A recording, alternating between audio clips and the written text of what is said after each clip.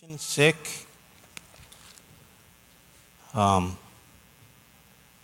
Those of you that just took off, welcome you back. It's good to have you back. Amen. Praise God for those of you that, every one of you that's in here, that's not a snowflake Christian or paper. You're not made of papyrus, right?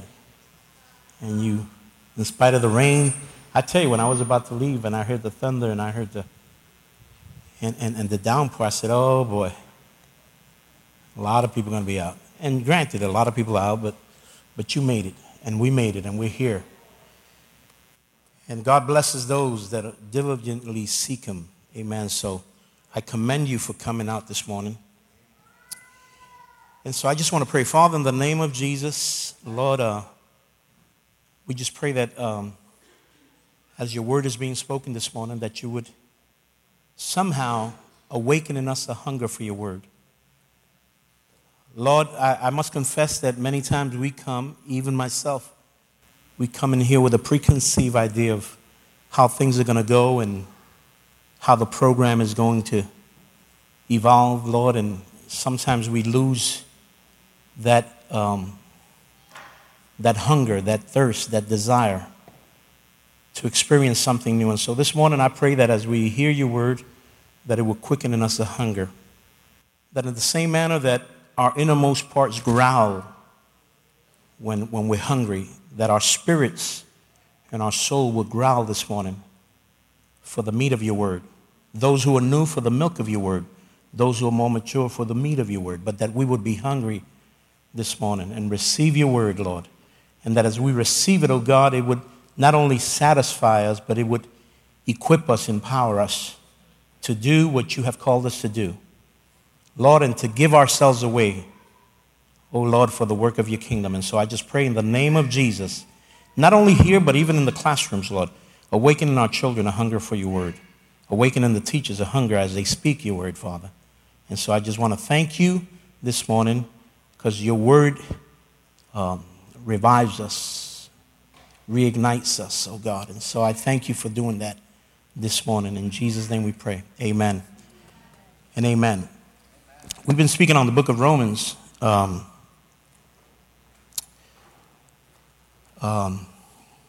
the last few weeks. I started a few weeks ago, and then I got sick, and then Pastor Margie picked up. And so today I want to just continue to speak, though we're not going through it in a chronological or in a chapter-by-chapter way, but we're kind of taking excerpts from the book of Romans.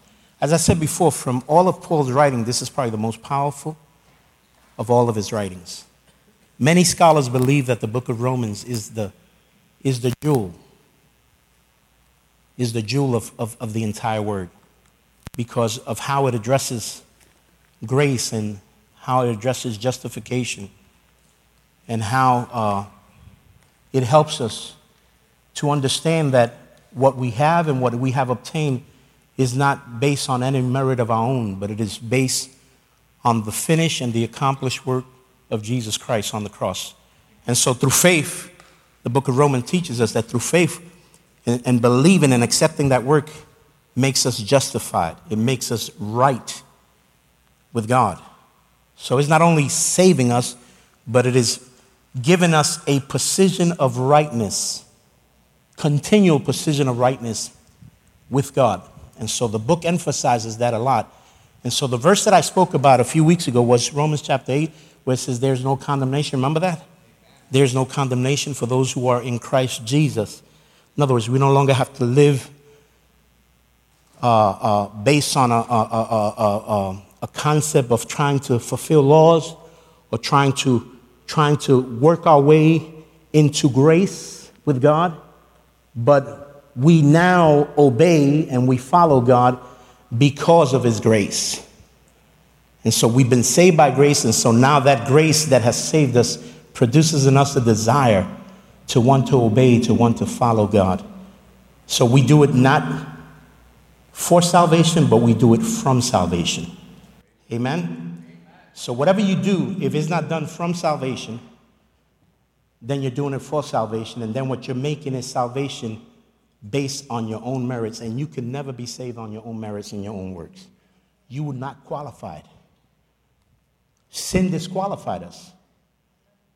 And so the only thing that qualifies us for salvation is accepting the work that Christ has already done on the cross on our behalf and allowing us that to create in us a reciprocal attitude of wanting to do and wanting to obey and wanting to follow and wanting to do the work of God because we're saved. Amen? So, today I want to speak on one of the, probably the most recited, read, maybe preached on verses. I'm sure most of you know it by memory. Found in Romans chapter 12, verses 1 and 2. The renewal of the mind. Amen? And I want to title this message, What God Wants is What We Need. What God wants is what we need. How many thank God that He doesn't give us what we want? We'd be in trouble if God gave us everything we wanted. As a matter of fact, we wouldn't be here this morning. But He gives us, and He desires to give us what we need. And it so happens that what we need is what He wants, is what He desires. How many know God doesn't need anything? God doesn't need anything. As a matter of fact, if you've been on a high horse thinking that God needs you, get off that high horse, because God don't need you. He is God without you. He is all sufficient and all suffice without you. He doesn't need us. He wants us. Francis Chan wrote a book with someone else. I didn't know that my wife had bought this book, but it's called Crazy Love. Crazy Love. So I'm quoting to my wife this book that I've been reading from my library that's connected to this message this morning. And I'm saying, check this book. She says, we got that book. As a matter of fact, we even got the video teachings. And so I say, well, praise God. That's a confirmation that what I'm going to speak this morning is of God. She found me the book. And I would recommend, if you can get it, buy it. Crazy Love, Francis Chan, one of our favorite speakers. And so the book is expressing how is it that God's love for us is incomprehensible. We can't understand it. It's undefinable. Can't define it. We can't comprehend it. We can't even explain it. We can't rationalize it. It's just plain crazy to us. Why would someone that has no need for us want to love us in spite of us not loving Him and doing everything possible to cause Him to want to despise, to hate, to consume, and to destroy us? Why would He persist in loving us so much? That's crazy love. And so the fact is that God does not need us, but He's crazily in love with us. Now, if that don't make you say hallelujah, then I don't know what the heck will. God is crazily and madly in love with us. And so, if we really stop to think about that and ponder on that, it will blow us away. The fact that God loves us so much, that the Bible says that even while we were still sinners, He chose to die for us, lay His life down for us. And so I recommend that you get this book. I'm going to use some quotes from this book as I speak today. But let's go to Romans chapter 12, verse 1.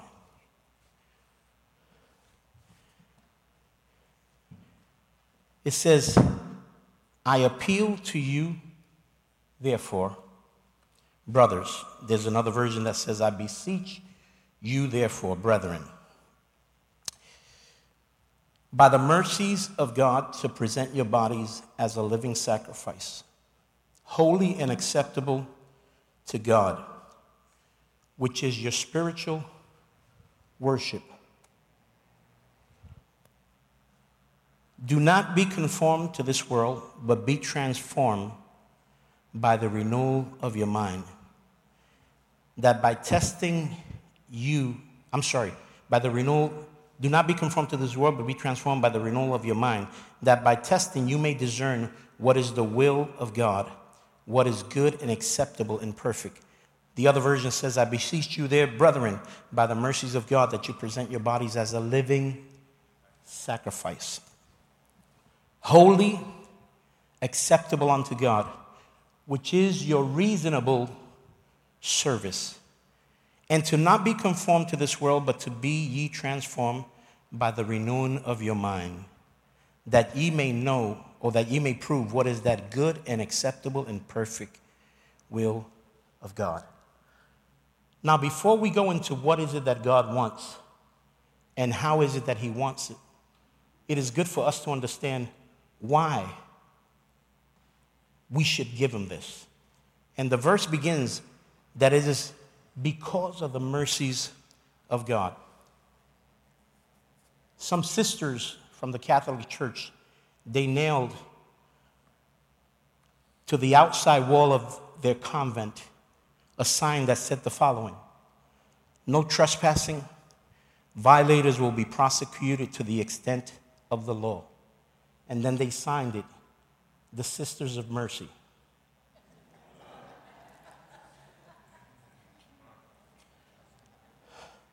Now, could you imagine if God, being merciful, would have posted a sign like that on the pearly gates of heaven? It's kind of like an oxymoron. It's contradictory. How is it that you can prosecute someone to the full extent of the law and yet say you have mercy? Now, God had every right to prosecute us to the full extent of the law, because if there's anyone that trespassed, it was us. Not only did we trespass, we transgressed, and we disobeyed what God had established as the standard. Adam and Eve, and all of us, ever since then, that have descended from that first couple, we have all, even today, we still find ourselves disobeying, transgressing, trespassing, certain areas that God has placed a boundary and say, do not cross. Do not go there. Many times we find ourselves trespassing. Had it not been for the mercies of God, the Bible says that we would have been consumed. The only reason why we're here this morning, as a matter of fact, the only reason why you're breathing this morning is because of the mercies of God. The only reason we moved this morning, the only reason we were able to get out of bed and get dressed and get in a car and drive here and walk into this place is because of mercies of God. The only reason why we just finished worshiping here in this time of song and praise, and we were able to lift up our hands and lift up our voices, and some were dancing, and there was a different dynamic taking place in the room, different expressions of worship taking place in the room, is because of the mercies of God. As a matter of fact, if God was to remove his mercies right now, that sustain us right now, that keep us here, and we were to stop breathing right now, we would all die in this room. Those of us that are saved, even after death, salvation would be because of the mercies of God.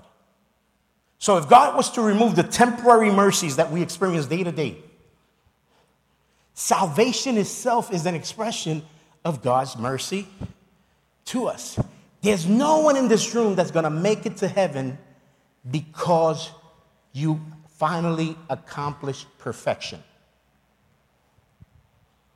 As a matter of fact, when the trumpet sounds and the rapture occurs, and those that are dead in Christ rise up, and those of us that remain are lifted up, none of us would be lifted up because right before the trumpet sound, we arrived at a place of perfection. No, because we are all imperfect. We all make mistakes. We all, sin against God, many times not desiring to, but it's just part of this nature. And so really the only thing that is going to qualify us to rise up in the rapture is the mercy of God. Because God knows that even though we are flawed individuals, and we are frail in many ways. He knows that we love him. And he knows that we have an appreciation. We should have an appreciation for his mercies. It's not to take them for granted, but we should every day, amen, be in remembrance of God's mercy. Lamentations chapter 3, verses 22 and 23 says that the love of God is never ending, but it also says that the mercies of God continue forever. And then verse 24 or 23, it says that his mercies are new every morning. So every day when you wake up, the first thing that should be in your mind and the first thing you should thank God for, amen, before you do anything else is thank you, Lord, for the new mercies that you bestow upon me this morning. Because it is those new mercies that are going to sustain me. It is those new mercies that are going to keep me in love with you. It is those new mercies, amen, that are going to draw me to you even when my flesh wants to draw away from you. Even when my flesh wants to sin, it is your mercies that keep calling out to me. And because of your mercies, amen, I run to you, I love you, I serve you. No matter what happens today, at the end of the day, oh God, I want your mercies to keep me safeguarded. We need to be more grateful for the mercies of God. See, one of the reasons why we can't fulfill the rest of this verse is because we're trying to do it on our own and not recognizing that we cannot offer our bodies as a living sacrifice until we acknowledge that our existence is solely based on the mercy of God. Amen. God has many facets to his mercy. As a matter of fact, the term mercies many times is used in Scripture in a plural form. Psalms 51 verse 1 speaks of tender mercies. Psalms 89 verse 1 speaks about singing of the mercies of the Lord forever. Psalms 106:45, it speaks of the multitude of his mercies. Isaiah 54:7 speaks of great mercies, sure mercies. Isaiah 55:3. In other words, it's not just that God is merciful, but he has mercies upon mercies upon mercies that he gives to us. Amen? So, how can we measure the mercy of God? Is it measurable? Can we get a ruler and measure God's mercies? Absolutely not. But we can get an idea of how vast, how high, how wide are his mercies. Psalms 103 verses 11 and 12. This is what it says. For as the heaven is as high above the earth, so great is his mercy toward them that fear him.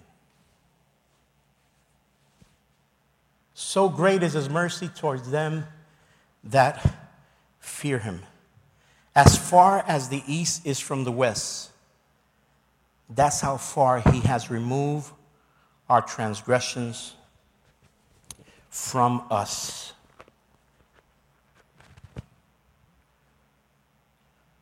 But there's an easy way for us to measure the mercies of God. All we got to do is take a look at the cross. When we take a look at Jesus hanging on that cross, we just celebrated Easter a few months ago, right? Had Good Friday service and spoke about the passion of Christ during that week. We spoke about the resurrection on Sunday morning, Easter Sunday or Resurrection Sunday. Amen. And so when we look at the cross gives us a clear picture of how high, how wide, how deep is the mercy of God. And so in view of that mercy, we serve God not because we are afraid of hell, not because we're afraid of his judgments, but in view, when we are reminded of his mercies, we serve God because of our love, our reciprocal love and our gratitude for his mercies.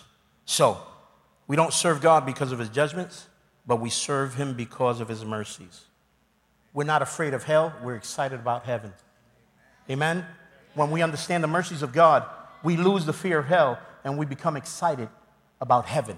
We become excited of what awaits us. That's why people that understand the mercies of God and are grateful for the mercies of God and embrace the mercies of God, they're not living fearful of death or fearful of hell or fearful, am I ready, am I not ready? No. When you are consciously aware and you value the mercies of God, amen, that fear is replaced by a great expectation, anticipation of what's awaiting us when the end comes for us here on this life. Amen? So, present your bodies as a living sacrifice. Now, why is it that he doesn't say present your spirits? Present your soul. Why is it that he emphasized the body? Because the body is where the spirit, the soul, the mind, the emotions, that's where they reside. You see, you can't see my emotions. You can't see my soul. You can't see my heart. What you see is my body. Amen. So what he's saying is, if you're able to present the casing where all of that resides, then automatically your spirit, your soul, your intellect, your emotions are then presented to God. You see, the body is really, the flesh, is really where we have our struggle. When it comes to sin, when it comes to pleasing God, where is the greatest battle? It's in the mind, but it is triggered by what? By the lust and the desires of what? Of the flesh. Because if we present our bodies to God as a living sacrifice, the body can be a great servant, but it is a terrible master. The body can be a great servant when it is submitted to God. But if we let our flesh, instead of being the servant, being the master, Pastor Margie was talking about this not too long ago. We were preaching about this. How is it that the Spirit of God, he comes and he revives our spirit, but then it is our responsibility, even by practicing what these two verses say, renewing the mind. It is our responsibility then to allow the Spirit now to come and overtake our soul and overtake our flesh. When the Spirit is in the driver's seat, then we're able to please God. Then we're able to offer God a sacrifice that is holy and that is acceptable. But when the body is in the driver's seat and the Spirit is in the back seat, or we put the Spirit in the trunk, the body will lead us, the flesh will lead us on a disastrous, chaotic, catastrophic journey that ultimately ends up in our own self-destruction. And so we have to present our bodies when our spirit is filled with the Holy Spirit. Now, the next step we want to take is we want to present our bodies as a living sacrifice. And Paul gives us, how is it that we present our bodies as a living sacrifice? It can't be a death sacrifice. It's got to be a living sacrifice. See, in the Old Testament, in order for a sacrifice to be acceptable before God, that sacrifice had to be slain. His blood had to be shed in order for it to be acceptable before God. But in the new covenant, God doesn't want that sacrifice. He wants living sacrifice. Now, there's a problem between the dead and the living. When you kill something, it can't take itself off of the sacrificial altar. But when you put something that's alive on the altar, there's always the possibility that that living thing that is on the altar is going to want to get off the altar and crawl. Isn't that what happens to us many times? We want to serve God. We want to please God. We want to do what's right. And all of a sudden, something happens that distracts us. There's a sin that comes and is constantly pursuing us. There's a thought. There's something from our past that comes and it haunts us. And all of a sudden, just when we're about, amen, to experience the presence, the fullness of God, all of a sudden we feel this discomfort and we remove ourselves because we're a living sacrifice. God doesn't want a sacrifice that is rendered without his own will. God wants a sacrifice that wills to be sacrificed. And so that's one of the problems with the new covenant sacrifice. The fact that We are a living sacrifice. Animals didn't have a choice. We have a choice. And many times we choose to get off. Why? Because we want to please God. But we also have this great weight of stuff that we have brought in to our lives that are also demanding our devotion, are demanding our time, are demanding our energy, are demanding our attention. And so our allegiance is split in so many different ways. And so that's why it's hard for us to stay on the altar of sacrifice. That's why it's difficult for us to fulfill what Paul is begging us to do in these two verses, because we are constantly being drawn by so many different things that have cluttered our lives.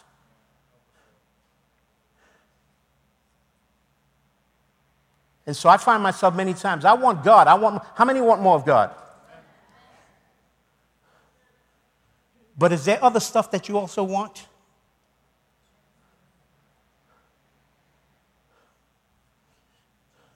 I want more of God. I want to sleep more. I want to eat more. I want to play more. What you want? I want to eat what I want more.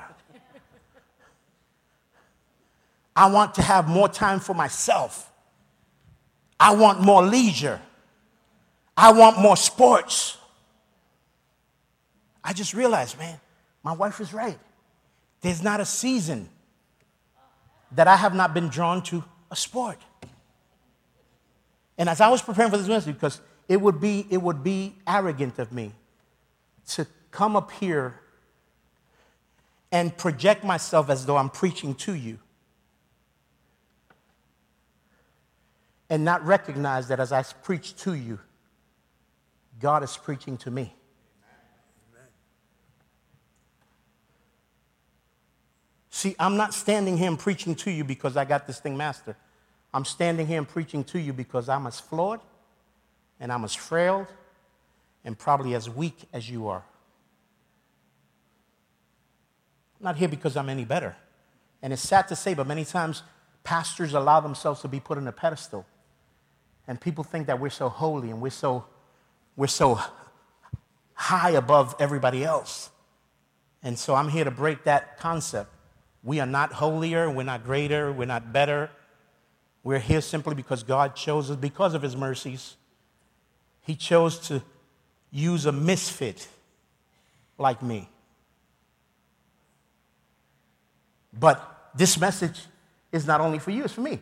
And as I was reading and I was studying and I was meditating, I was saying, man, I have not realized how is it that all of these things, they creep up into your life and they steal your time, they steal your energy. And then when it comes to the things of God, you're wasted. And so all you have for God is the leftovers, is the crumbs, is the coming to church 1 hour or 2 hours on Sunday. And then the rest of the week, our lives are so cluttered and filled with everything else that we want that we can't even consider what is it that God wants that we desperately need.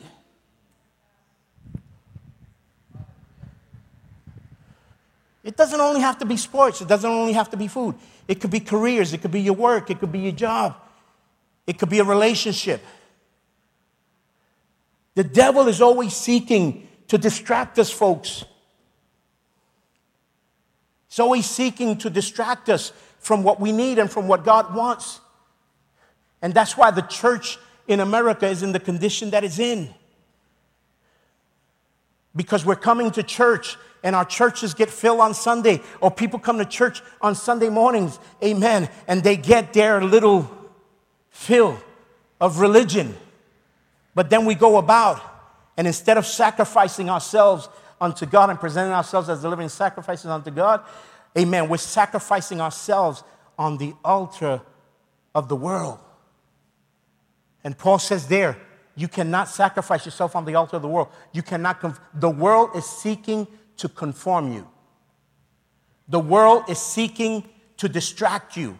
And when I speak about the world, I speak about the world system. And the one that's operating behind the world system, the one that's manipulating and pushing the buttons of the world system, his name is Satan. He is God's worst enemy. He hates God. And he hates God and he hates us. And that's why he will do everything possible to distract us, to fill our lives with so many things. Amen. And to keep us from the altar of sacrifice. Amen. And that's why we're always struggling with our mind, because instead of being transformed, we're being conformed. God never called us to be conformed. God has called us into a process of transformation. And transformation doesn't happen once and done, but it is a process that is continual.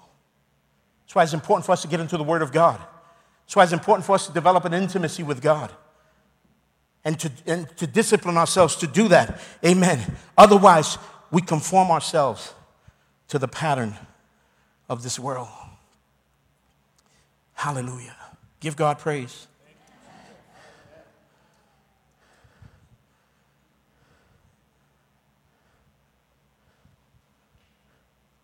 The Message Bible.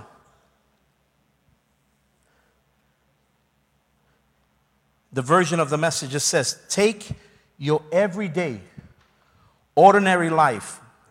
This is what the Message Bible says. Verse 1 of Romans chapter 12.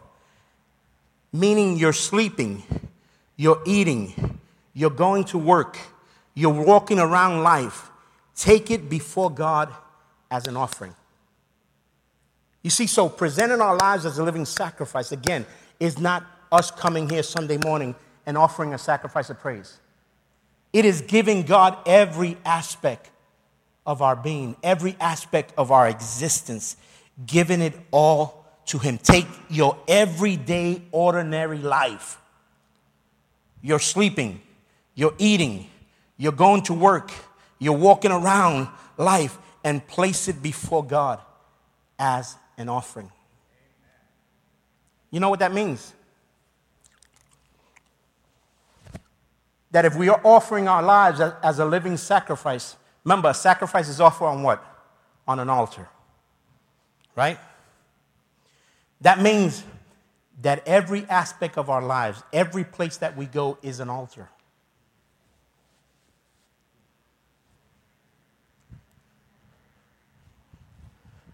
When you go to school, see, we automatically think that the altar is solely related to the church building. This is the altar. This is simply symbolic. As a matter of fact, this temple is no longer the place that God says He chooses to dwell, but now He chooses to dwell in us. We are the temple of God. We are the temple of the Holy Spirit. And so, if this is the temple always has an altar.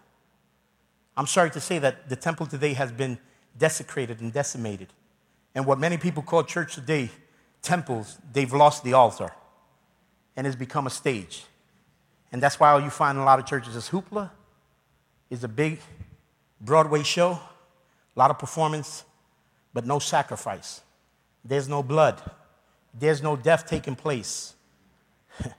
There's no people that are coming to church, amen, and being convicted and being consumed by a spirit of conviction and coming and confessing their sins and repenting from their sins. No, they just want to come for the big show. Because the church building, what was considered the altar, a place of prayer, a place where the word of God was preached unadulterated, where the truth of God's word was not compromised, now has become a stage for people to perform. And so now instead of preachers, we got motivational speakers. Now instead of worship ministers, we have worship artists. And with all due respect, I am old-fashioned and proud of it. I am old-fashioned and proud of it. And there's nothing, because you know something? At the end of all of this, we're gonna have to wind up where it all started. With all due respect, God is not coming for what we've created now and what we call the church now. At the end of all of this, that's why the prophet Jeremiah said, listen, stop in all of your ways and seek the old How many know there's a difference between ways and paths? See, ways for the most part are wide. And for the most part, ways are created by large machinery. For example, a road, a highway, a two-lane highway. That's a way. The way to Maryland. You Google it, and what it gives you. It doesn't give you a country road, a little path in the woods for you to get to Maryland. No, if you Google how to get to Maryland, it's going to give you the way to Maryland, not the path. Because ways are made by man. Ways are made by machinery. Ways are wide and they're comfortable to travel. But paths, for the most part, are narrow. Right, Tharsis? When you walk through a path, how are those paths where you walk through? Very narrow. And are they nicely paved? Nah, right? Paths are narrowed. And the prophet Jeremiah says, stop in all of your ways. We've taken highways. We've made the way of God a highway. And God never intended for his way to be a highway. He always intended for his way to be a path. And until we don't stop traveling the many highways that we have taken and the many highways that we've created and think that those highways are going to lead to God, and we don't understand that the only thing that's going to lead us back to God is getting away from the highways and going back to the old path. So that's why I am proud to say I'm old-fashioned. I'm proud to say that what God is coming for is not what we have now. We have to get back to where it all started. We have to get back to being passionate for God, hungry for God. Not simply a passion that is awakened here in the church or is awakened in the service. No, a passion that's continued, a hunger that's continued, a thirst that is continued for God. And the only way we could develop that passion and that thirst is when we make the decision to offer our lives on the altar of God as a living sacrifice. If we don't, then we fall into the category of lukewarmness. And you know what the Bible says about lukewarm? It makes God sick to his stomach. And with all due respect, I'm here to confess to you, I've given God an upset stomach lately. And I don't know if any of you want to be sincere enough to acknowledge that in many ways, we are giving God an upset stomach. Because we're not giving God what he wants. And therefore, we're not getting what we need. We're acting like if God needs. And so because he needs, we give him whatever we want. Don't work that way, folks.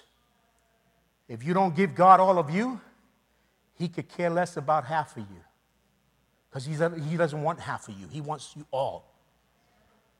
And so that's why when we speak of living sacrifice, we're speaking of altars. When we speak of altars, that means that wherever we go, there's an altar. Because the altar is in us. Wherever we go, God is expecting for us to sacrifice ourselves. How do I sacrifice myself on the job? How do I present myself as a living sacrifice on the job? Swallowing my tongue when my body is telling me, you ought to just curse them out. You ought to just tell them where to go.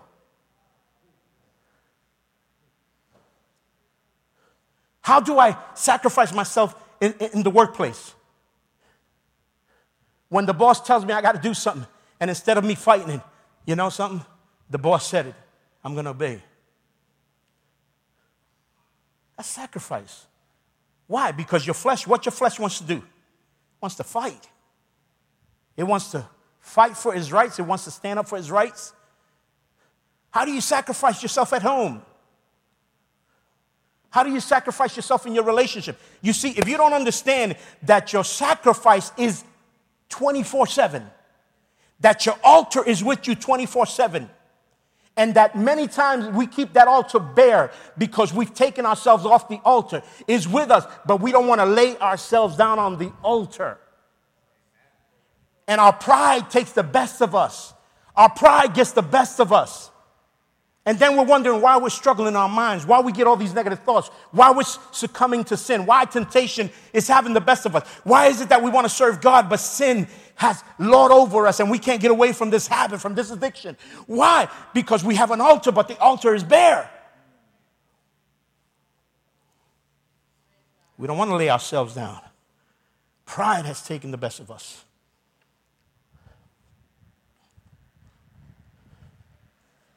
It's making sense. Is anyone feeling what I'm feeling? Amen. We need to understand God desires us to lay our lives as a living sacrifice. A sacrifice that is holy, that is set apart, that is separated, that is sanctified. What is it that sanctifies us? According to the Word of God, we are sanctified by what? By the Word of God. How can we expect to be sanctified when we underestimate, when we undervalue the potency that is contained in this Word? How do we undervalue it? When we only grab it on Sunday mornings and only read it on Sunday mornings when the message is being preached. If we don't get into the Word of God, if we don't get into a life of consecration, of prayer, amen, it is difficult to offer God a sacrifice that would be holy. We have to separate ourselves. 2 Corinthians chapter 6 verse 17, it says, so leave the corruption and compromise. Leave it for good, says God. And this is the message that I'm quoting. Don't link up with those who will pollute you. I want you all for myself. Should I read it again? Let me read it again. 2 Corinthians 6:17. Of course, I'm reading the Message translation. How does it read in your version? Somebody just read it out loud. In another version. 2 Corinthians 6:17.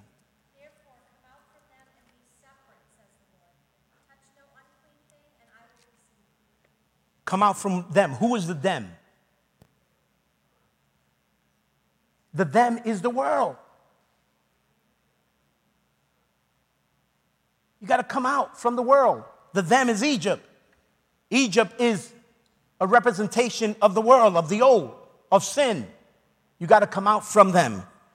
Again, take your everyday, ordinary life. So leave the corruption and compromise. Leave it for good, says God. Don't link up with those who will pollute you. I want you all for myself. Now, I would dare to say that it's not only those, but the things that will pollute you. Because we might get away from people that could be a bad influence, but we might have things in our lives that influence us negatively. And so I would add to that, not only people that pollute you, but the things that will pollute you, you got to get away from that.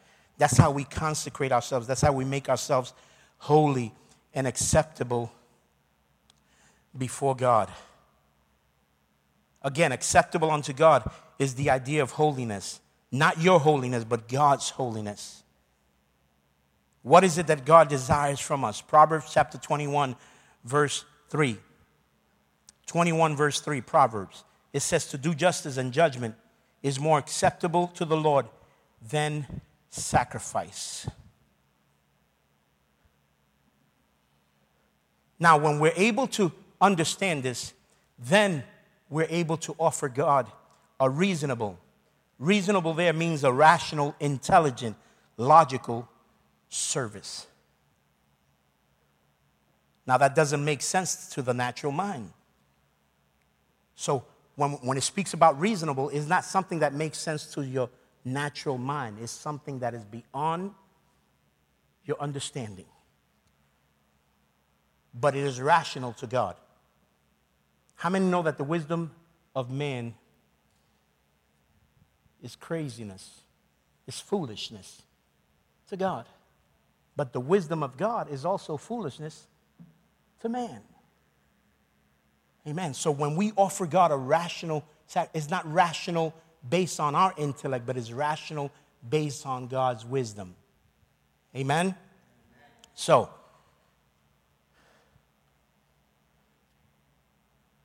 1 Corinthians chapter 2, verse 14. 2 Corinthians chapter 2, verse 14. 1 Corinthians 2:14. Speaking of this rational, not being necessarily rational to us, but rational in the eyes of God. It says, the natural man receives not the things of the Spirit of God, For they are foolishness unto him. Neither can he know them, because they are spiritually discerned. Now, many people, they come to church, but they can't make a commitment because they say, I just can't make a commitment. I can't conform myself to that. And that is exactly right. You can't. In fact, no one can, because conforming is not what God desires. Conforming is what the world desires. That is the world's process. God's process is transforming. That's how God gets what he wants. And that's how we get what we need. When we do not conform, but when we submit ourselves to the process of transformation. The word conform in this verse means to mold one thing into the shape of another. Isn't that what our natural nature seeks to do all the time? We're always trying to compare ourselves to someone else. We're always trying to live our lives based on someone that we look up to. He got a car, I want that same car. He got a house, I need to get me a house. He got a better job, well, I need to find me a better job. He dresses this way, well, I need to compete and dress. Because we're always trying to conform ourselves to someone else, meaning we're always trying to mold ourselves to someone else or to something else. That's why conforming is not acceptable before God. Transforming is a totally different. Transforming speaks of metamorphosis. It's like the butterfly. Before he became a butterfly, he was what? Caterpillar. And he went through that process of metamorphosis, transformation. And that's what God seeks, amen, from us, that we would submit ourselves to the transformation process. How do we submit ourselves to transformation? Through repentance. In other words, we have to come to a place and point where we realize that what we have is not good enough. Or that what we had, some people serve God and they still are kind of boasting of what they did before. It's almost like they still have a liking to who they were before. And so when you still have an attraction to what you were before, or when you still have a liking to what you had before, or when you still speak about your past and you wear it like a badge, like you're supposed, wow. There's still a linking, there's still a connection. You have probably been conformed, but you have not been transformed, because when you're transformed, amen, transformation severs. It separates you from your past. Your past, you simply remember it just as a way of you thanking God for how far he's brought you, but you don't wear it as a badge. You don't boast about it. You don't speak about it as a, yeah. Man, I was bad. You don't know. Dude, you better be careful because you don't know who I am. You don't know my past. Don't mess with me. When we talk like that, we have not experienced transformation. We are not laying down our lives as a living sacrifice. What you wore before is not something you should be proud of. It's something you should be ashamed of. And it's something you should be thankful to God that he brought you and delivered you out of that miry clay, out of that muck, out of that mess that you were in. That's when you know that someone is transformed. When they don't celebrate their past, but they speak of their past as a testimony to try to get people to understand, if God did it for me, then he's able to do it for you. I am not proud of what I was in the past, but I'm thankful to God that in spite of who I was, he had mercy on me. His mercies are new every morning. His mercies caught up to me. And because of his mercies, I am now a transformed. I'm totally a different person than who I was. I'm not what I used to be. I don't do the things I used to do. Now again, guys, this doesn't happen in one instant and for all. No, this is a process. This thing of renewing our minds and submitting ourselves to transformation is a process. It's something that we have to practice every day.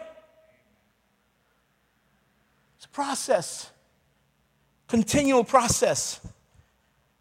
We have to submit ourselves to on a daily basis. Amen. Hallelujah. Really, what Paul is saying there in Romans chapter 12, verse 2, is don't copy the behavior and the customs of the world.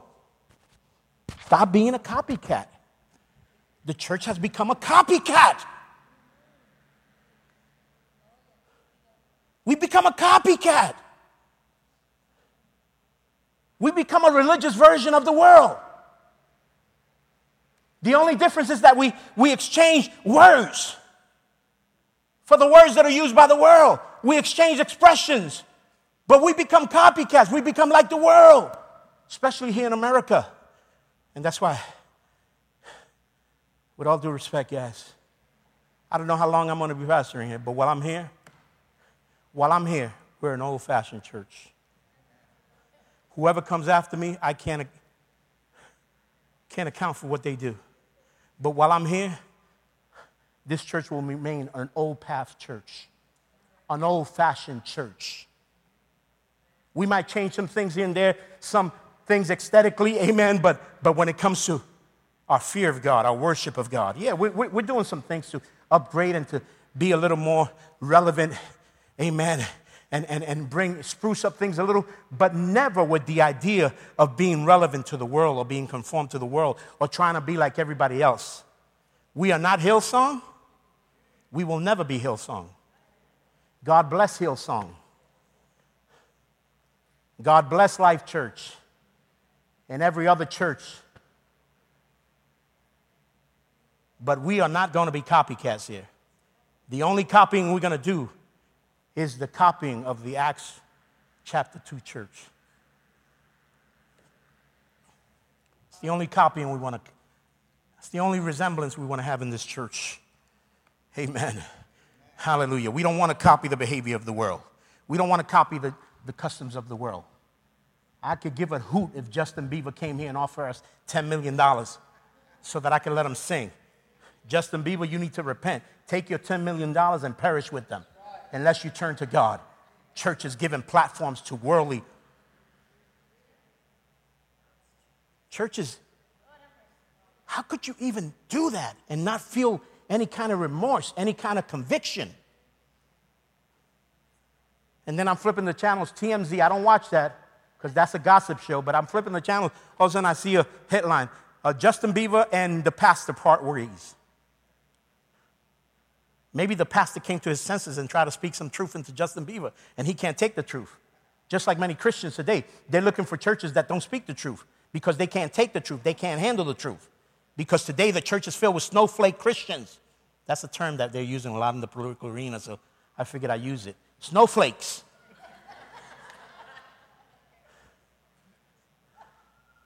The church is filled with a lot of fakeness. There's a lot of fake Christianity going on in the churches today. People know how to put on their mask. It's become a Mardi Gras. Our Sunday services have become a Mardi Gras. We know how to put on a mask, and we know how to have a good party and have a good time. But what's happening to the world that we're supposed to influence? What's happening to the world that we're supposed to change from Monday through Saturday? They're going to hell in a pot, in a basket, amen, while we're having a Mardi Gras on Sunday mornings. We need transformation, folks. We need transformation. We need transformation.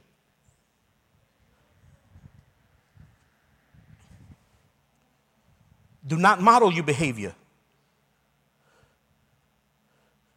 after the contemporary world, but be transformed by the renewal of your mind. Again, metamorphosis. It refers to a process of the Spirit that results in a permanent change of character and conduct. Let me repeat that. It refers to a process of the Spirit that results in a permanent change to the character and the conduct of the individual. Be changed within by the new way of thinking. Be changed from the inside out. That's why in order for us, the renewal of the mind and the transformation and the sacrifice of our bodies, they go hand in hand. Because as we're renewing our way of thinking, remember, this is the center of everything else that we do. It is our intellect. That's where our emotions and everything else, that's really the central command of who we are. And so when we submit our central command when we committed to this discipline of renewal. Because we're grateful for the mercies of God, and therefore we are submitting our bodies as a living sacrifice, and we're doing it through the renewal of our minds. We're not conforming to the world, but we're being transformed through the renewal of our minds. Then that begins to manifest in our actions. People can't see our minds, people can't see our hearts, but they see our actions. They see our character. They see our conduct.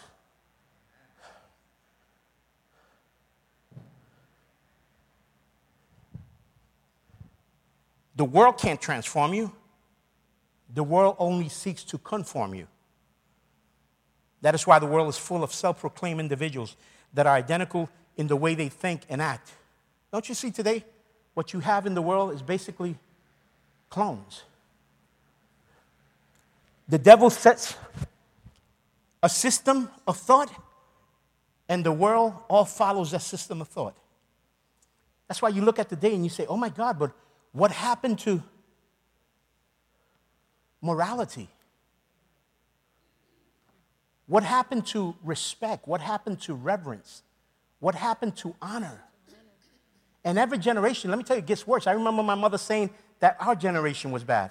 Now I'm telling my kids, let me tell you something, your generation is bad. They're going to be telling their kids, you know what? It's not that, no, every generation, it increments, it grows. The immorality, the lack of honor, the lack of respect, the lack of fear is getting worse and worse every day because before Christ comes, sin, amen, is going to be at its... That's why the Bible compares the coming of Christ to the days of Noah and to the days of Sodom and Gomorrah. Sin increase, a desire for sin increase, a yearning for sin increase. And in the same manner, a desire for God and to follow the statutes of God diminish, it decrease. And that's what we're seeing in today's day and age. So we can't be conformed to that. Otherwise, we start looking like the world and acting like the world and living like the world. Amen. But by the same token, we got to be careful even with our religious attitudes and actions. Because a lot of times we know how to act. We know the right conduct and the right actions religiously. That's why we put on religiosity on Sunday and we walk out and then we act like heathens. And maybe it's not you, but I'm saying we because there's someone in here, maybe multiple of us, that might be struggling with this. Amen. You have to be transformed. It's not enough just to adopt the customs, the worship styles, the activities, the dress code of the church. That's just conforming, and there's no power in that. Unless you are transformed, you will never understand this Christian life. You will never understand worship, true worship. You will never understand the concept of true prayer. You will never understand the concept of true giving. Should I stop there for a little bit?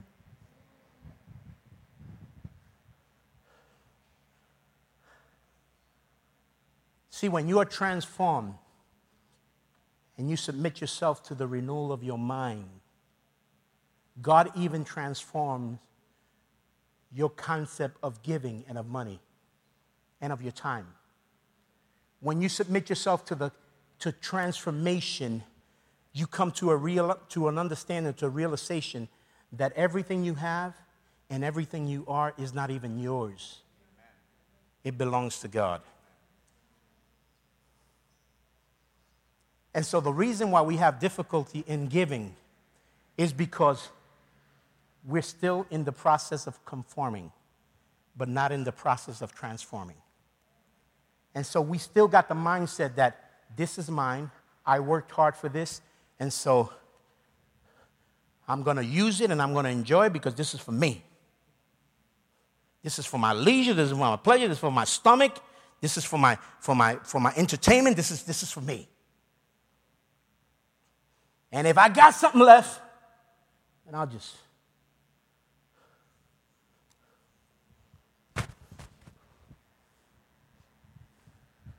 Or sometimes even when we give what we give, we don't give it with the right heart.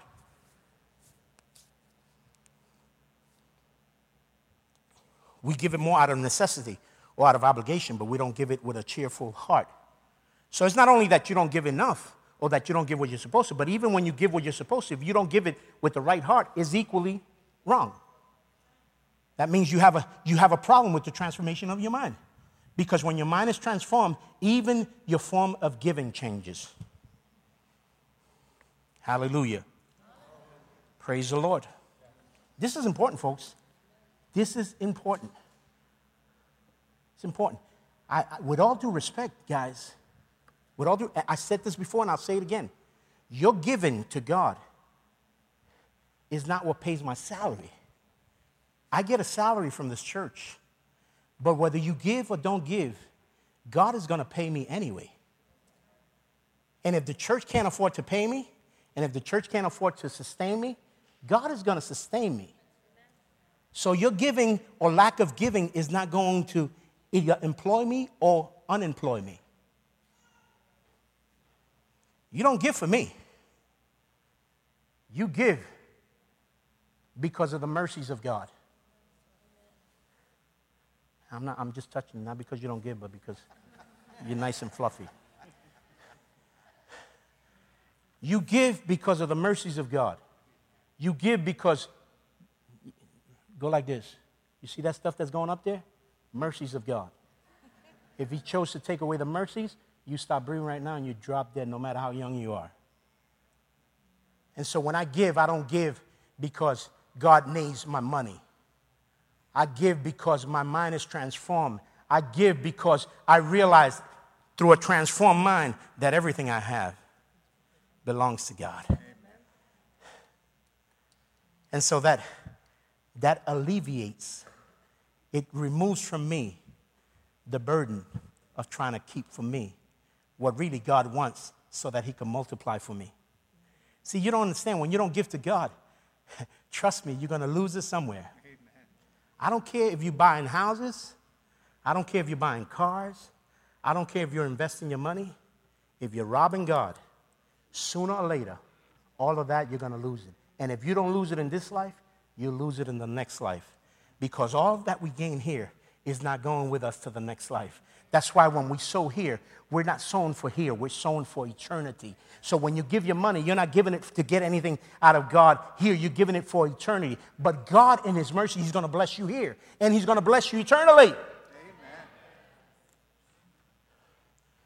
Amen. There's a new wave going on today about tithing is not part of the New Testament. And I'm not going to argue with anyone about that. Whether it was a commandment for Israel in the Old Testament and nothing is spoken about it in the New Testament, the truth of the matter is that in the New Testament, most of Jesus' parables and most of Jesus' teachings had to do more with giving than anything else. Because he realized that if money had a hold on you, then money would rob you from the kingdom. That's why in one of his parables he says, the kingdom of heaven is like the man who walked onto a field and he found treasure in it. And what he did is he chose to go and sell everything. This was a wealthy man. He went and he sold everything that he had because the treasure that he found in that field known as the kingdom of heaven was more valuable than all the riches that he had acquired in this life. And so he goes and he sells it so that he can buy that field because he knew that that treasure was more valuable. And so until you don't understand that the kingdom of heaven is more valuable than the 10% that God is telling you to give or whatever offering you give, until you don't understand that, you'll always hoard money for yourself. You'll always be a cheapskate. You'll always be broke. And if you don't give it to God, you're going to have to give it to the plumber. You're going to have to give it to the air conditioning guy. You're going to have to give it to the car mechanic because you're going to lose it because what you're trying to hoard for yourself. Amen. Eventually, you lose it.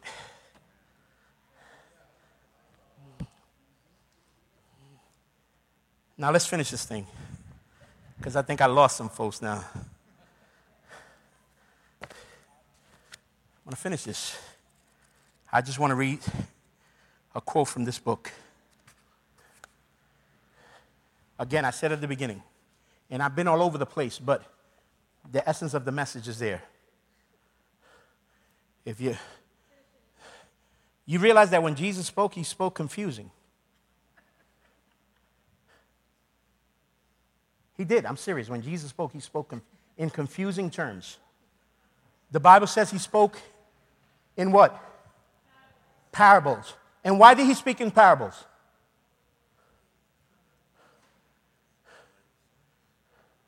He spoke in parables so that he would be able to separate the fake from the real. Those who were genuinely after him, when they didn't understand the parable, they would continue to follow him and say, Lord, explain to us, what do you mean?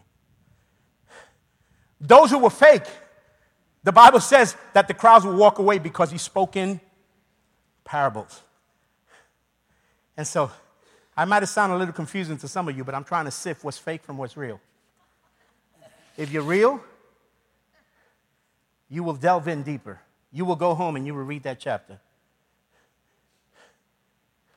If you're not, then you go home and I don't even know what the message is about. We had a service, I went to church, and that's it.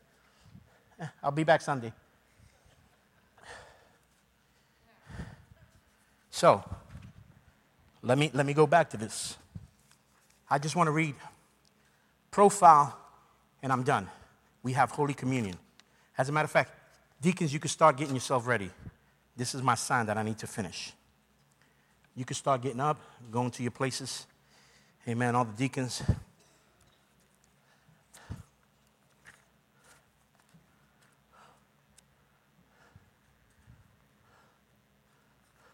Okay, here I go. Lukewarm people. If you're not submitting yourself to what we just read, offering your life as a living sacrifice, and you're not allowing that process of transformation, then you're lukewarm. Lukewarm people attend church fairly regularly. It is what is expected of them, what they believe good Christians do, so they go. The law says these people come near to me with their mouths, and they honor me with their lips, but their hearts are far from me. Their worship of me is made up only of rules taught by man. Isaiah chapter 29, verse 13. Lukewarm people give money to charity and to church as long as it doesn't impinge on their standard of living. If they have a little extra and it is easy and safe to give, they do so. After all, God loves a cheerful giver, right?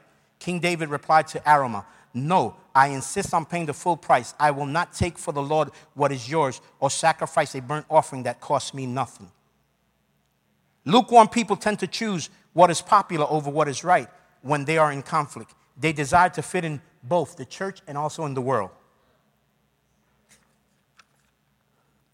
Woe to you when all men speak well of you, for that is how their fathers treated the false prophets. I know your deeds. You have a reputation of being alive, but you're dead. Revelations 3:1. Lukewarm people don't really want to be saved from their sin. They want only to be saved from the penalty of their sin. They don't genuinely hate sin and aren't truly sorry for it. They're merely sorry because God is going to punish them. Lukewarm people don't really believe that this new life Jesus offers is better than the old sinful one. I have come that you may have life and have it more abundantly. Lukewarm people are moved by stories about people who do radical things for Christ, yet they do nothing. Don't we like to hear the stories of what people are doing? Man, we hear what God is doing to someone else. Man, wow, that's fascinating. But in the meantime, we hear the stories, we enjoy them, but we do nothing. That's what lukewarm people do. They love to hear stories, but they do nothing. Oh, I would go a little further. They complain about everybody else not doing nothing, but they're not taking the initiative to do something.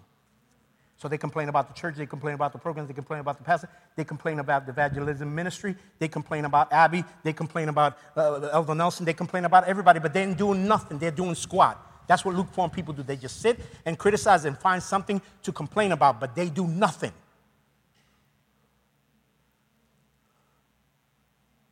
That's lukewarm people. Okay, one more. I have a lot more, but I'm just going to do one more. Next Sunday, I'm going to preach again, and I'll finish the lukewarm. All right?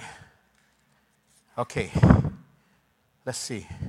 Lukewarm people rarely share their faith with their neighbors, co-workers, or friends. Let me read that again. Lukewarm people rarely share their faith with their neighbors, with their co-workers, or friends. They do not want to be rejected, nor do they want to make people uncomfortable by talking about private issues like religion. Whoever acknowledges me before men, I will also acknowledge him before my Father in heaven. But whoever disowns me before men, I will disown him before my Father in heaven. Matthew 10:32. Lukewarm people gauge their morality or goodness by comparing themselves to the secular world. They feel satisfied that while they aren't as hardcore for Jesus as they should be, they are nowhere as horrible as the guy down the street. That's what lukewarm people do. And Jesus said, the Pharisee stood up and prayed about himself. God, I thank you that I am not like others, robbers, evildoers, adulterers, or even like this tax collector. I fast twice a week and give a tenth of all that I get. Isn't that what we sometimes do, right? Boast.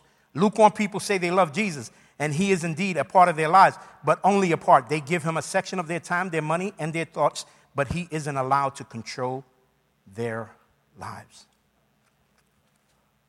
To be continued next Sunday.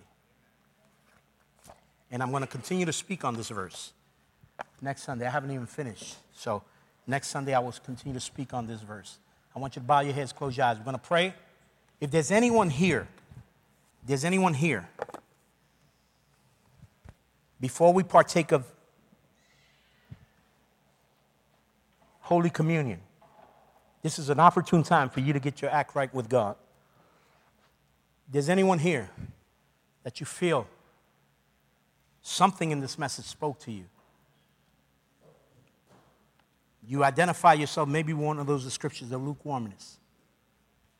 Or maybe you've settled for conforming to the world, but you're not really experiencing that transformation that God wants to produce in your life. Amen. I just want you to stand right now, right where you're at. I want to pray with you.